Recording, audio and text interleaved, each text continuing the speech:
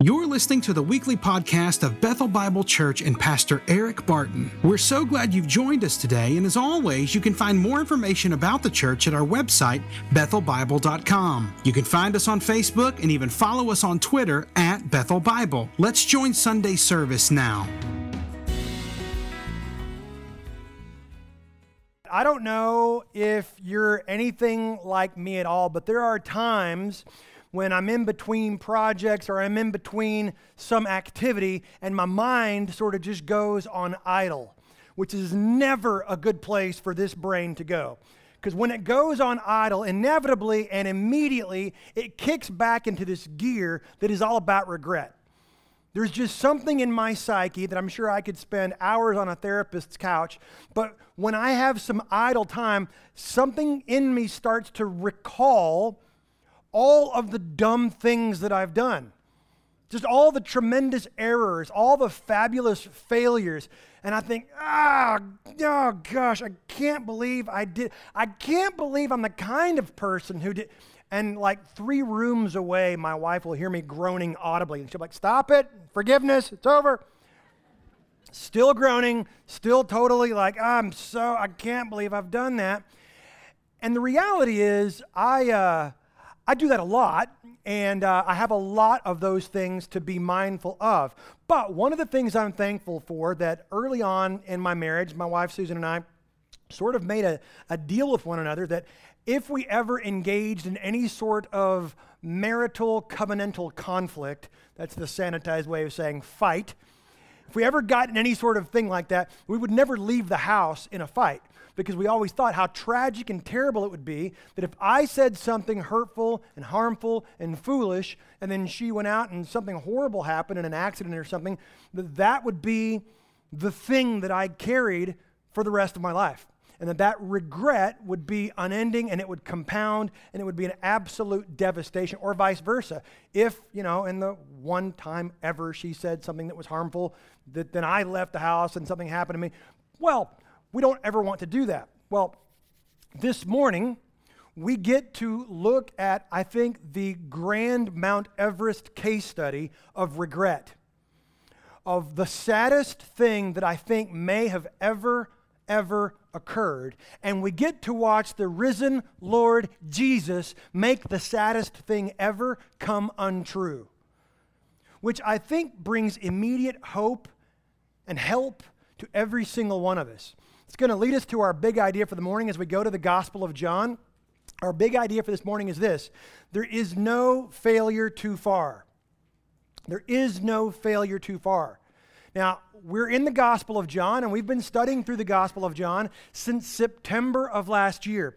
And so at long last, we come to John 21, the final chapter, the final message in our series on the Gospel of John. There is no failure too far. I think this is incredibly important because John writes his gospel very definitively, very clearly, so that his readers, immediately you and I, will believe that Jesus is the Christ, the Son of the living God. But having read and having believed, now what and so what? How do I actually get that into my life? How do I bring that to bear personally and practically on a daily living? That's why we have chapter 21. Now, the existence of chapter 21 of the Gospel of John has vexed people for centuries because it seems pretty clear and apparent that at the end of chapter 20, John gives his concluding thesis, I'm writing this so that you will believe, and that should be it. But then we get chapter 21. Now, we are pretty confident that John is the author of John 21, but that he added it a little bit later on. We don't know how much later on, and it doesn't matter. There was a stretch of time when people thought, well, maybe somebody else wrote it, maybe somebody, another disciple, but pretty much nobody believes that anymore. There are no manuscripts floating around that do not include John 21. In other words, there's never been a time when the church did not believe foundationally that John 21 was inspired, authoritative, and sufficient as part of God's Word. So I say all that so that you and I can have confidence. It is, we think, added a little bit later on as an epilogue, as an after word. Now, why does John do this? Well, because John is a literary master. He also includes what we call the prologue. In chapter 1, verses 1 to 14, we have this great grand introduction that you've slept since then. Way back in September, we talked about that Jesus is the Logos. It is like he is all gravity and light and power and heat in the cosmos incarnate. It's him. He is the Logos. He is God incarnate. And he is the Lamb of God who takes away the sin of the world. That was John's prologue. And so John also includes an epilogue. He's taken 20 chapters to sort of, in a teaching arrangement, defend and justify the fact that Jesus is the Christ. 20 chapters, he's laid out his content and his argument to say, this is who Jesus is. But chapter 21 is the narrative. It's the illustration of, since that's true, how does that work itself out in an individual's life? That's John 21. So if you've got your Bibles, I'm going to invite you to turn with me to John 21. We're going to walk through this chapter. We're going to finish our series in the Gospel of John, and then we'll see what the Lord has for us. I want to remind you, there is no failure too far. Now, I'll just tell you transparently and pastorally, as I've thought about this week and thought about this big idea, this notion, it has occurred to me and it has struck me that I'm not the only one with failures in my past, in my history. I know that I'm not. And so even now, perhaps, there is a thing that your conscience, there is a thing that your mind or your heart or your soul brings up that you think, oh, yeah, that. Just want you to know, if you're a Christian, that is not of the Spirit. Jesus came to set the captives free, and not to set them free from Rome or any other opposing regime or invading army, but to set them free from their own sin and death. And so whatever failure comes up that makes you want to groan audibly, that you think, I'm damaged goods, will you please join me in prayer? Father, we thank you that every single person in this room has potholes in their path of our own making, and our enemy accuses us day and night, wanting us to believe that those things have disqualified and derailed us. But I thank you. I thank you for this word that tells us again and again, there is no failure too far. There is no sin that is beyond your grace. And so would you speak by your Spirit through your word among your people? Would you touch us? Would you teach us? Would you indeed transform us, that we would walk out of here different, a people free? So I pray this, Father, the only way we can, in the power of your Spirit and in the name of Jesus. Amen. John chapter 21, beginning in verse 1, I'll confess, it's a little bit nostalgic and euphoric to have been in this book for these many months and now to come to the final chapter. So, John 21, verse 1. After this, after what? Well, last Sunday was Easter, Resurrection Sunday, and we walked through John chapter 20 and the resurrection of Jesus, that he is alive, and that by definition changes everything. And that Jesus appears, he manifests himself to the disciples twice in Jerusalem. After these things, after this, Jesus revealed himself again. He manifested, he appeared again to the disciples by the Sea of Tiberias. This is John using the Roman name of the Sea of Galilee to his predominantly Ephesian readers in the city of Ephesus, which was in the western side of modern-day Turkey. An angel had come to the disciples and said, go on ahead, meet Jesus in Galilee. Now, that doesn't mean a whole lot to us, but the thought is that this is intentional, this is on purpose to prepare the disciples for what's going to come next. They were in Jerusalem. It wasn't their home. But Jerusalem was the center of Judaism and Jewish influence. But this angel says, I want you to go to Galilee. Galilee is primarily influenced by Gentiles. It's where the Decapolis cities had a lot of influence from the eastern side of the Sea of Galilee. And the thought is that the disciples are now going to go north to the Galilee, and they will begin pursuing Gentiles to invite them into this new kingdom that Christ is inaugurating. So go to the Sea of Tiberias, and he revealed himself in this way. He manifested, he appeared himself, and this is how that went. Here's John's epilogue. Simon Peter, Thomas, called the twin, probably the twin of Matthew, Nathanael of Cana in Galilee, the sons of Zebedee, that's James and John, and 2 others of his disciples were together. So there's 7 disciples together up in the Galilee. We don't know where the other 4 are. We're not told. We know what happened to Judas. But there's 7 disciples gathered. There's Peter, of course. There's Thomas, the twin. There's Nathanael. There's the sons of Zebedee, James and John. And then there's my other brother Daryl and my other brother Daryl. Like, why, John? Why do these guys not get named? 2,000 years, we don't know. It's just Daryl and Daryl. I don't know, but I'm sure they're going, for realsies, you couldn't take 3 more pen strokes and tell them who we are. No, they're unnamed guys. So we got these 7 people. And Simon Peter said to them, I'm going fishing. It wasn't that was just his hobby and he needed something to do. For 3+ years, Peter has been vocationally absent. Now we know that Peter was married, which means he more than likely had a family. And I don't know how their family had been supplied or had been fed and taken care of, but now they're back in Galilee. Peter's got a family. I'm going fishing. And despite what has happened with Peter, he still has some leadership sway. Or maybe he's just the biggest guy, or maybe he's the older one. We don't know, but he says, I'm going fishing. The thing that he knows to do up on the Sea of Galilee is to fish. Now, there's something that we have to understand. When we read John's gospel, John absolutely expects and anticipates that we will have also read the other gospel accounts. When John writes his gospel in the mid-80s AD, he assumes that we've already read the other gospel accounts, certainly by Matthew and Luke, that have made their way around through the churches at this time. So, John's going to tell us some things that are hearkening to other gospel accounts that John does not take the space to write. For example, John doesn't bother to tell us about the birth of Jesus. He leaves that to Luke and to Matthew. John doesn't bother to tell us about the calling of the disciples. He leaves that to Luke in chapter 5. So what we have here is Peter says, I'm going to go fishing. They said to him, we'll go with you. Now we know that Peter was a fisherman. We don't know that Nathanael was. He's from Cana, which is pretty inland. It would be odd for him to have been a fisherman. We know that James and John were fishermen. They worked for their father, Zebedee.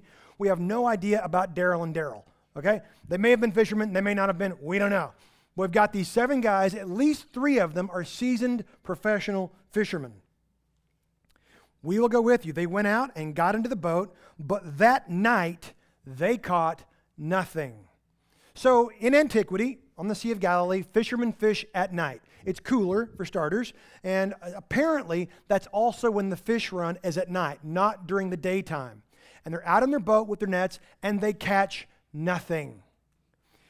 Kill me, dig me up, kill me again. I think that must be the worst thing ever, to go fishing and catch nothing.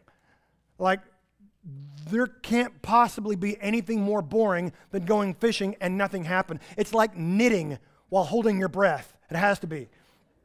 And these guys are professional fishermen, and nothing's happening. All night long, they catch nothing. Why? Because we're about to learn a very important lesson.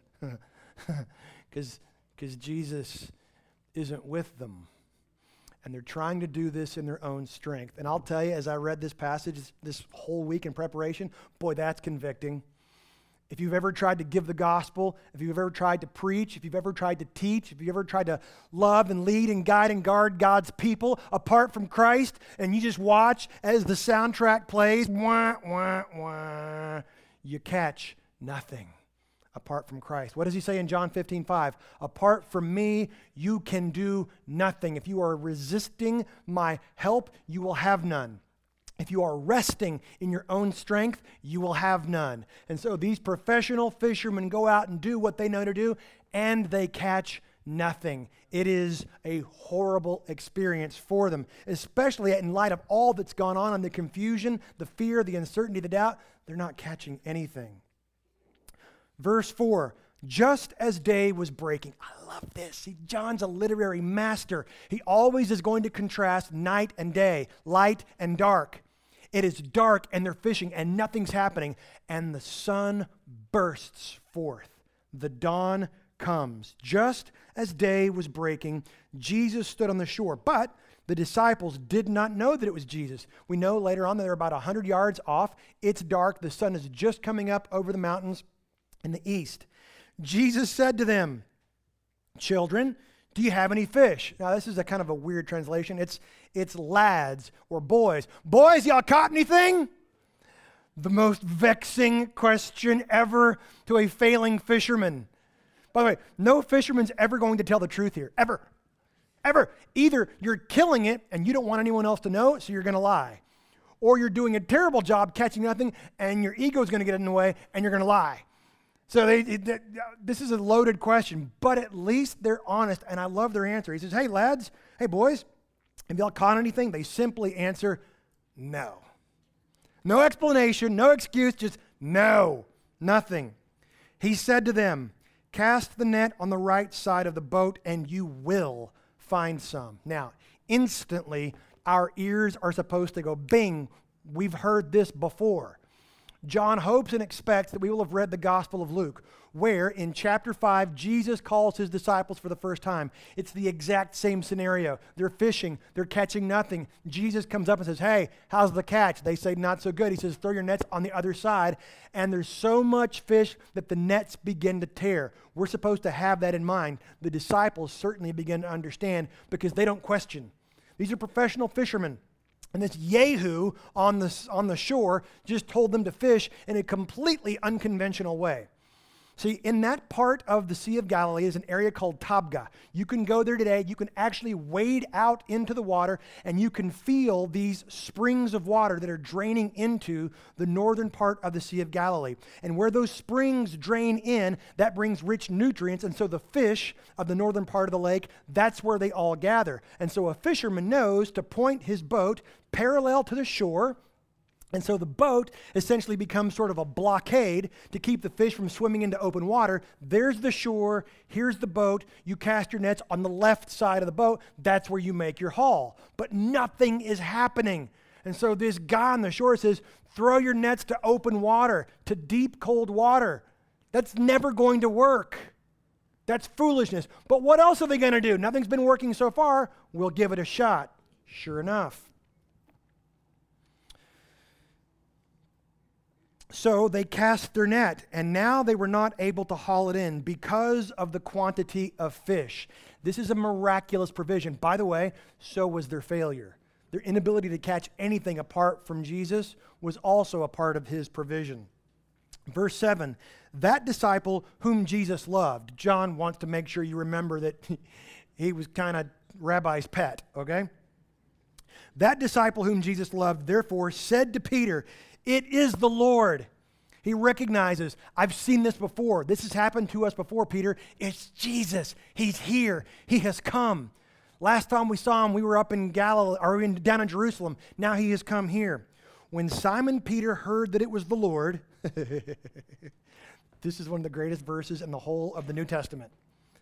He put on his outer garment. Because when you go swimming, you throw on a terry cloth robe, don't you?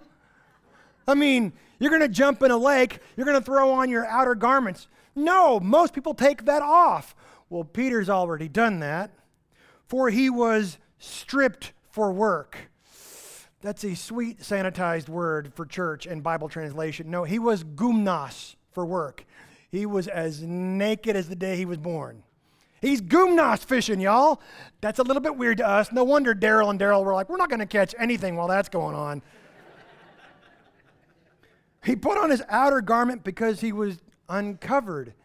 There is a sense in which Peter is carrying an immense amount of shame and regret still. And so, just like Adam and Eve in the garden who feel like they have to cover themselves before God, Peter has to cover himself and he jumps in the water. Why? Why does Peter do this?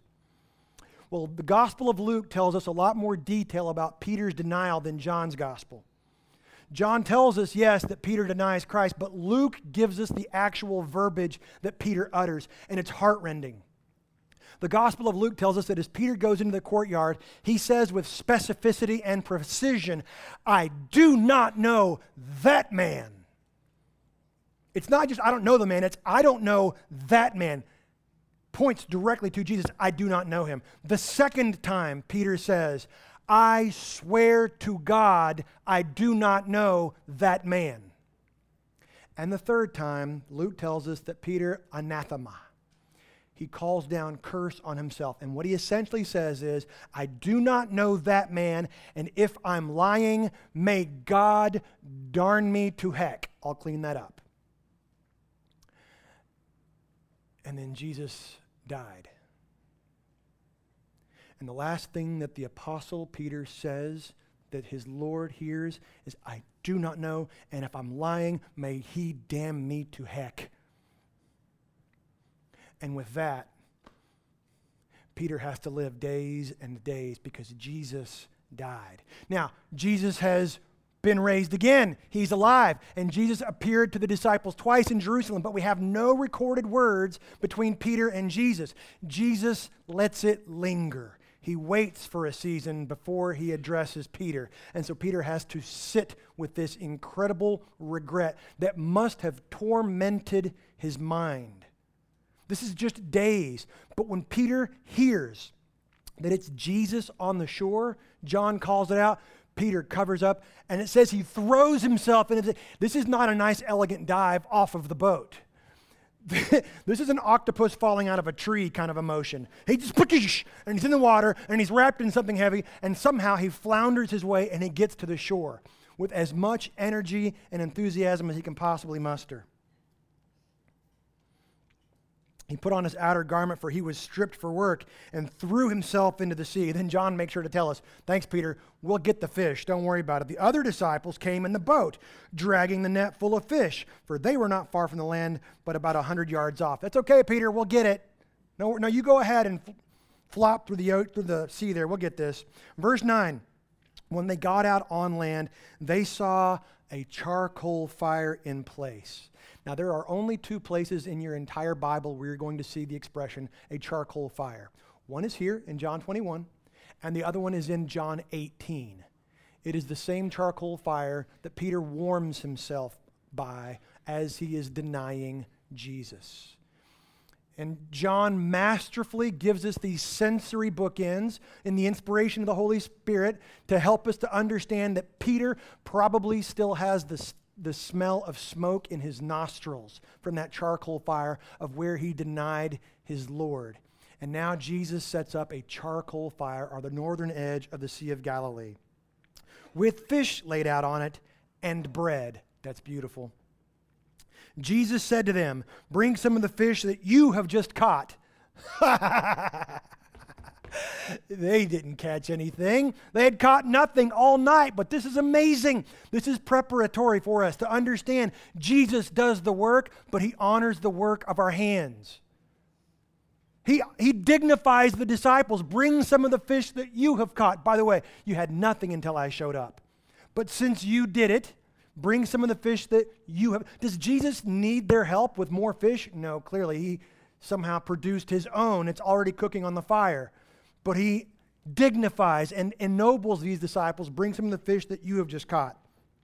So Simon Peter hears this. He goes on the boat now and hauled the net ashore, full of large fish, 153 of them. Now I will tell you, I have read, I can't tell you how many articles and commentaries on why there are 153 fish. And here's the answer. Because 154 is too many and 152 is not enough. This is a historical detail of an eyewitness. I have a tour guide when we go to Israel named Ronan. He's awesome, and he likes to tell me that's because there are 153 species of fish in the Sea of Galilee, and every one of those fish is a different kind of fish. That's awesome, except that there's not 153 species of fish in the Sea of Galilee, and there never has been. Well, he'll say it's also because there's 153 nations in the world. Carry the one. No, there's not. And there pretty much hasn't been, so we don't know. Well, 153 because it's the number of perfection, carry the one, minus the prime circumference of a moose. I don't know. I don't know why there's 153 fish, and they're large. It's a historical eyewitness detail account. Here's what I think happened. I think Peter hears Jesus say, bring the fish, and Peter says, oh yeah, and he jumps on the boat, and he grabs the net, and he hulks this thing over and goes, man, that's heavy. There must be like 150 fish in there. And Thomas goes, oh, I doubt that. I'll count them. And so Thomas sits down, and there's onesie, there's two. See, because it's common practice that fishermen split up the catch evenly and they split the proceeds. I think Thomas wants to know exactly what his cut's going to be, because that's my boy Doubting Thomas. 153 fish. I don't think there's any more significance than that. And although there were so many large fish, the net was not torn. Now that is a significant detail, because in the Luke 5 account of the first calling of Jesus' disciples, the nets tear. But something's different now. The resurrection has occurred. The place has been prepared in Christ. He is alive. He was alive. He died. He was buried. He rose again. The place is prepared. This time they are going to be equipped. The net does not tear. Jesus had told Peter in Luke 5, I will make you fishers of men. This is preparatory. This time the nets will not tear. Verse 12, Jesus said to them, come and have breakfast. This is one of my favorite verses. Come and have breakfast. Do you think of God that immediate and near, that he actually cares about a particular meal of the day?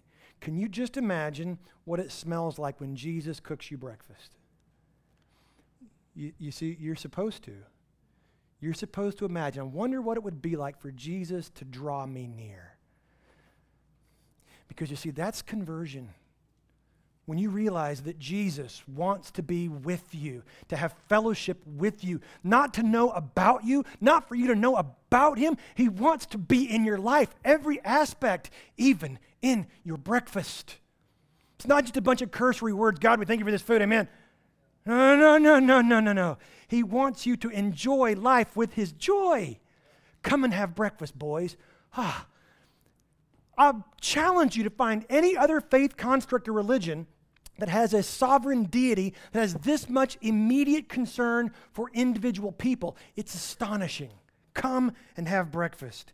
Now, none of the disciples dared ask him. See, peer pressure is a thing back then too. Who are you? They all knew that it was the Lord. I'm not going to ask him. You can ask him. No, Daryl, shut up. You shut up, Daryl. They'd know that it's Jesus.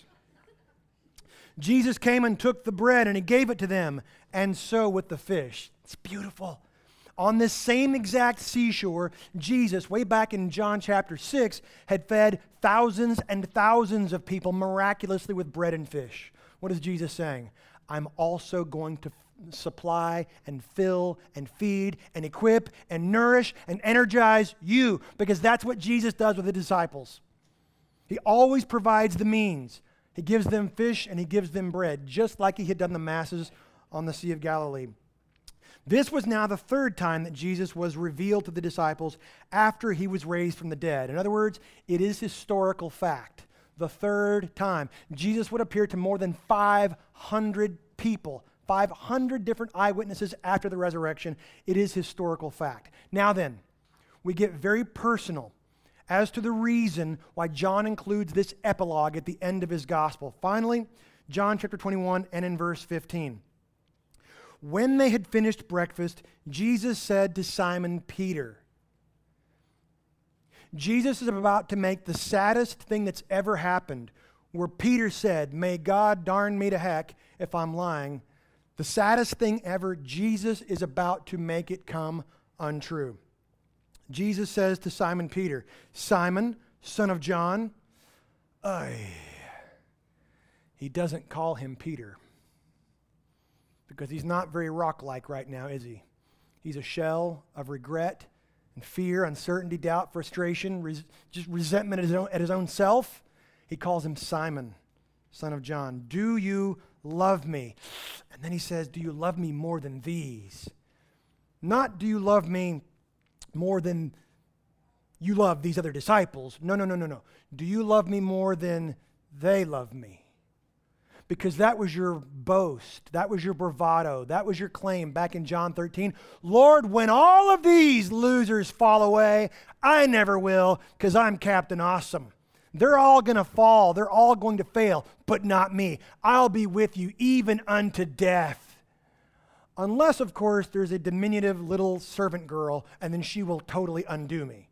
But other than that, and his bravado, his machismo, his arrogance turns into the greatest failure in human history. Peter, do you love me more than these? And you can just feel the thumb on the soul nerve of Peter. Jesus has to wound him to eradicate and obliterate any pride, any self-strength, any arrogance that he still has before he can be useful. Simon, son of John, he says, "Do you love me more than these?" Peter said to him, "Yes, Lord, you know that I love you." He said to him, "Feed my lambs." I think it's super gracious. Jesus will call him Simon, son of John, 3 times, but John will always call him Peter.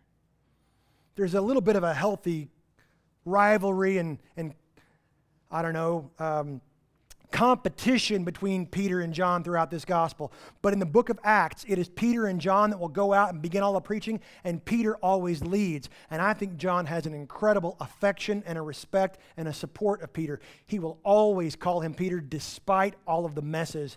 That's good friending right there. To call them according to how they could be and how God sees them. Well, verse 16, he said to him a second time, "Simon, son of John, do you love me?" He said to him, "Yes, Lord, you know that I love you." He said to him, "Tend my sheep." And because there were 3 denials to make Peter so sad, there's going to be 3 questions to undo this saddest thing ever. Verse 17, he said to him a third time, "Simon, son of John, do you love me?" Peter was grieved because he said to him a third time, "Do you love me?" And he said to him, "Lord, you know everything. You know that I love you." Jesus said to him, "Feed my sheep." Now, I need to get a little bit geeky and Greeky here. Perhaps you've heard that Jesus asks Peter, "Peter, do you agape me?" And Peter can't quite bring himself to answer with that word, and so there's 3 words for love in Greek. Jesus says, "Do you agape me?" And Peter says, "Lord, you know that I phileo you." The idea has been, Jesus says, "Do you love me with the self-sacrificial love of God?" And Peter says, "You know that I'm really, really fond of you. I like you a lot, Jesus." And he asks him that 2 times, but on the 3rd time, Jesus steps it down and says, "Peter, do you at least phileo me?" And Peter says, "You know that I phileo you." And let me just tell you, I love exposition like that, particularly when it comes to languages. The problem is that holds absolutely no water. Those words are all synonyms. John is a literary master, and he loves to employ synonyms in his gospel, in his 3 epistles, and in the book of Revelation. Those words are effectively synonymous. I know that they can have slightly nuanced meaning, but they are basically synonymous. We hear over and over in the Gospel of John that the Father phileo the Son, and the Son phileo the Father. We'll also hear that the Father agape the Son, and the Son agape the Father, but they're used interchangeably. It can't mean that on some days, God the Father really self-sacrificially loves the Son, but on other days, he's just kind of fond of him. Of course it can't mean that. It's a stylistic way that John tells this story. And in fact, Jesus and Peter would have been speaking Aramaic, and there's only one word. So this is just John being stylistic in his narration. We don't want to try to make too much of the fact that it's agape versus phileo, or that he says, "Tend my sheep" or "Feed my lambs," that there's some sort of progression there. No, it's an eyewitness historical account of what takes place. If we try to make it say more than it says, then we run the risk of invalidating all of it. Peter denied Christ 3 times. Jesus takes his time in restoring him, but restore him he does. He makes the saddest thing ever come completely untrue with 3 stinging questions. And then Jesus sort of drops a hammer on Peter in verse 18. "Truly, truly, I say to you, when you were young, you used to dress yourself and walk wherever you wanted. But when you are old, you will stretch out your hands, and another will dress you and carry you where you do not want to go." Jesus is predicting the way in which Peter is going to die. Peter, you're going to die by crucifixion when you're old. In other words, it's not anytime soon. You get to walk through life knowing that. And Peter, I want you to recall that I am worth it because I am removing that burden of regret from you. We know from church historians like Eusebius and many others that Peter, in fact, was crucified in Rome at the hands of Nero. But at his own request, he did not want to be crucified like his Lord Jesus, and so he asked to be crucified upside down, and they obliged, and that is how Peter met his death.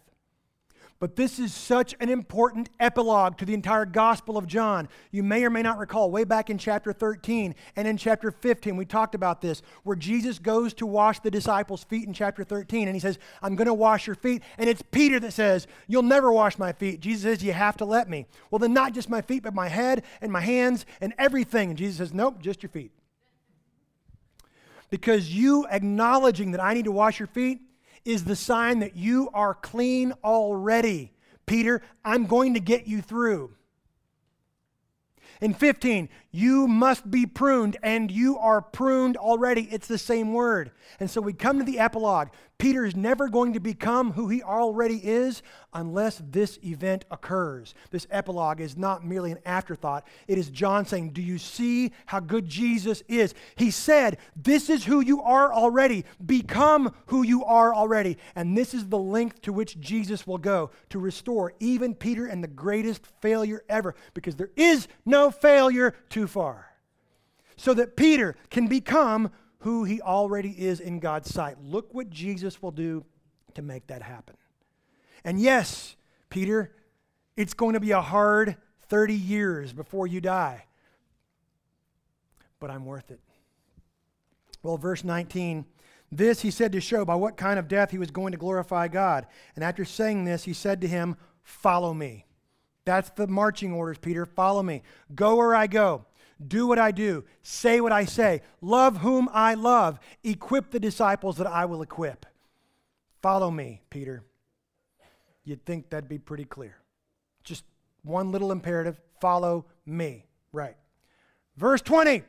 It's been said of Peter that he could mess up a one-car funeral. Well, here we go. Chapter 21, verse 20. Peter turned and saw the disciple whom Jesus loved, that's John, following them. So apparently, Jesus and Peter are taking a little stroll away from the campfire, and John is following in a distance. And Peter goes, crucifixion, huh? I've seen those. That's not cool. What about that guy?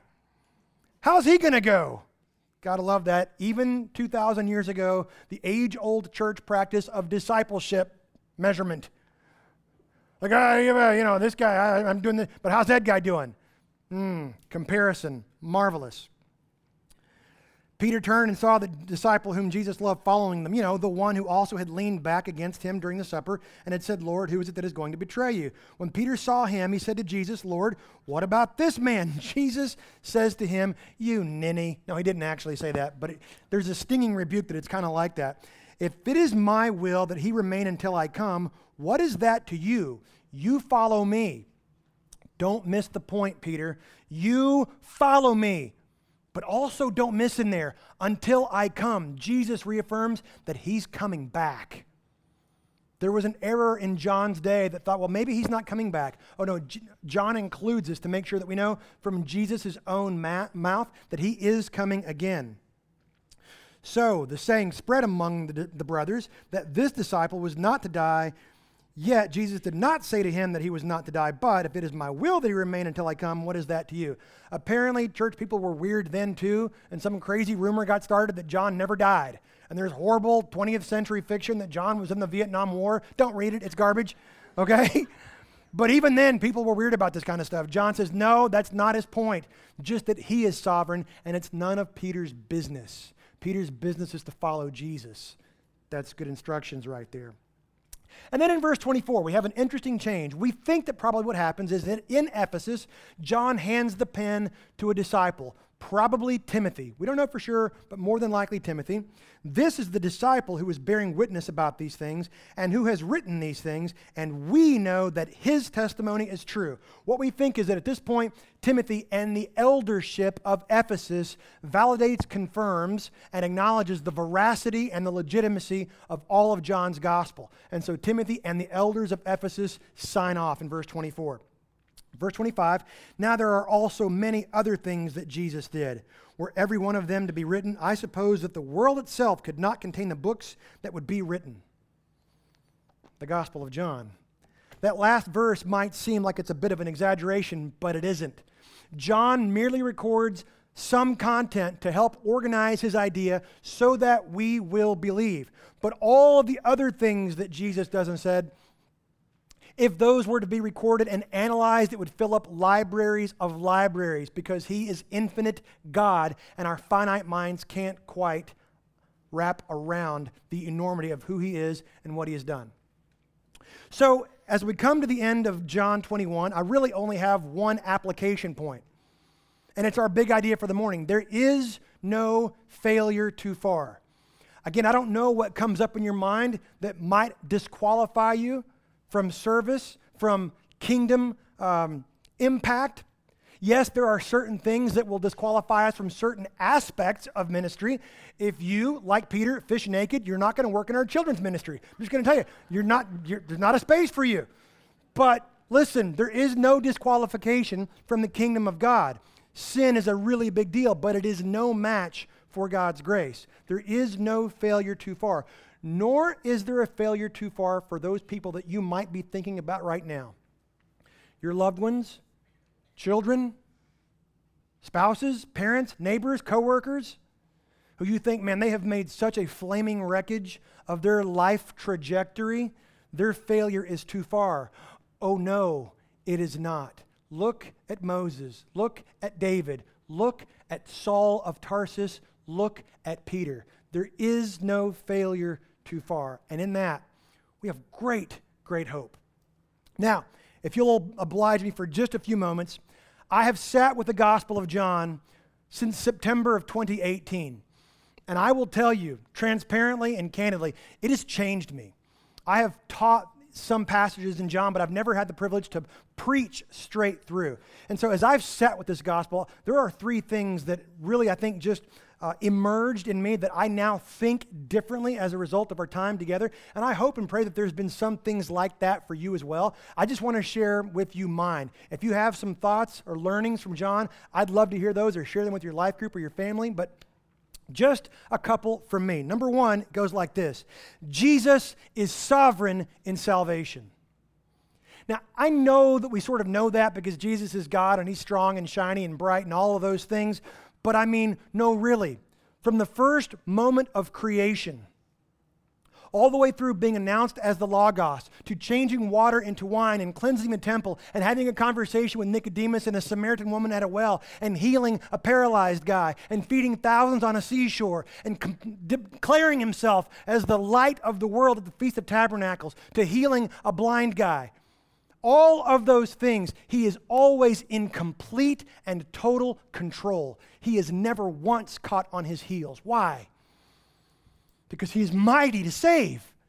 And every aspect, even that which led to his suffering, his shame, and his own death, he was in complete control of, because he is deeply involved in the lives of people.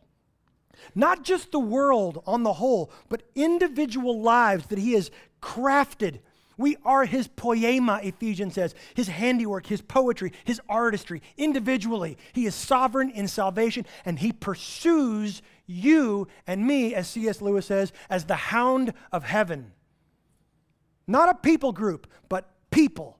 He is sovereign in salvation. Think rightly about this Jesus. He is not distant. He is not disinterested. Look at the lengths to which he went to accomplish, to prepare a place for disciples. Number two, Jesus is for me. Now let me clarify. I don't mean that he's solely for my benefit. I don't mean that. But I mean, listen, he's for me. He's actually in my corner. It's not even my corner. But he actually wants my good more than I want my good. Ray Stedman, one of my heroes in the faith, said his entire life and ministry changed overnight when he finally believed and rested that God was actually for him. Not displeased, not angry, not disappointed, not disinterested, but for him, wanting him to enjoy this life abundantly with the joy of Jesus. He's for you. And sometimes it might sting, the things that he leads us through, but he is for you. I am increasingly aware, because of this study in John, that he is for me. Which brings me to point number three, that Jesus loves me. There's a song in there somewhere, they should write that down, but that Jesus actually loves me. Jesus does not tolerate me. Jesus does not just put up with me. He loves me more than I love my son, more than I love my wife, more than I love my parents, more than I love you. Jesus loves me. Look what he did. Despite of all the mounting evidence I have supplied as to why he should not love me, all of the reasons I have to regret, and he loves me. I pray that ever increasingly as I walk through this life, every single day I will simply but believe that more. And I pray that for you as well. I pray that God has spoken to you by his Spirit among his people through his word, through the Gospel of John. And I pray that if you're here this morning and you do not believe, well, I invite you to believe. That is John's hope and prayer. That is Jesus' hope and expectation. And it is my invitation that you would simply believe.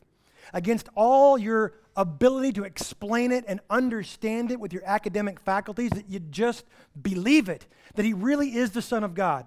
He did what he said he was going to do, and that you would live your whole life with all of your weight placed firmly on that truth. Not hedging your bets. You look foolish doing this. All of your being squarely centered on the truth that Jesus is the Christ, the Son of the living God. That's the gospel. That's the good news. It's the great story and the awesome announcement. He's done it. It's finished. He accomplished it. He prepared a place. He redeemed fallen humanity to himself and to one another, and he makes the sad things come untrue. What if you allowed your heart to believe that? And for the rest of us who have been believers for quite some time, but we're still trying to manage Jesus, he'll have none of it. But he is sovereign in salvation. He is for you, and he loves you. And following Jesus is our mandate, it is our purvey, it is our privilege, it is our prerogative. But that doesn't mean it will be easy. In fact, it won't be fun a lot of the time. It'll almost certainly include suffering. But guess what? There's a bunch of disciples in the boat. And he knows your names. Let's pray. Father, we do thank you for this word. We thank you for the Gospel of John, that it is good news. We thank you for the presentation of truth. And I pray, God, that we will ever increasingly stand in the center of this truth, and that you will lead us forward and give us courage and wisdom to follow your Son, Jesus. Father, if there's one this morning that does not know you, I do pray that you will move irresistibly by your Spirit, and that you will lead them into a saving knowledge of your Son.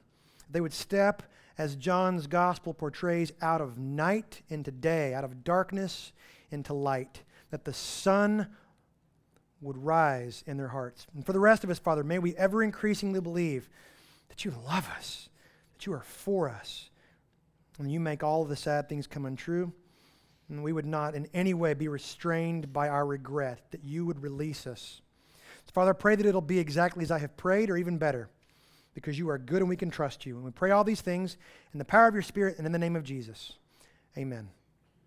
Hey, thanks again for being with us. Let me ask you to stand for a word of benediction, and we will be dismissed. Now may the Lord bless you, may he keep you, may he cause his face to shine upon you, and may you reflect it as his disciples. God bless. You're dismissed. Have a great week.